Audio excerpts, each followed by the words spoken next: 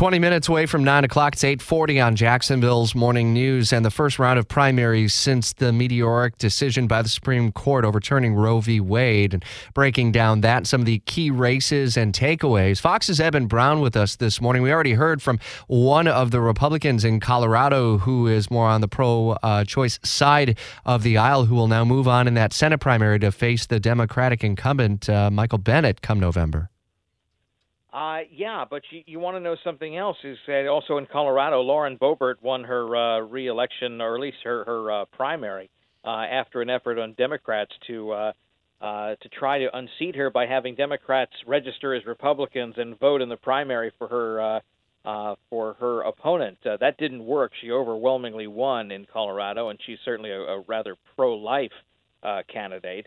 And what was also interesting in Chicago, the first congressional district of Illinois had about, I think it was like 15 or 17 Democrats running in this primary. I think the winner was Jonathan Jackson, is the son of Jesse Jackson. But one of the other candidates was another black pastor who argued that he is a pro-life Democrat and that the party needs to make more room for pro-life Democrats, that there are more than what people think out there. And that the party needs to be addressing this. Any other key takeaways in states? New York moves on to the gubernatorial challenge with Kathy Hochul facing off against Lee Zeldin. Yeah, most of the time only New York thinks the rest of the country cares about New York. Normally we don't, right?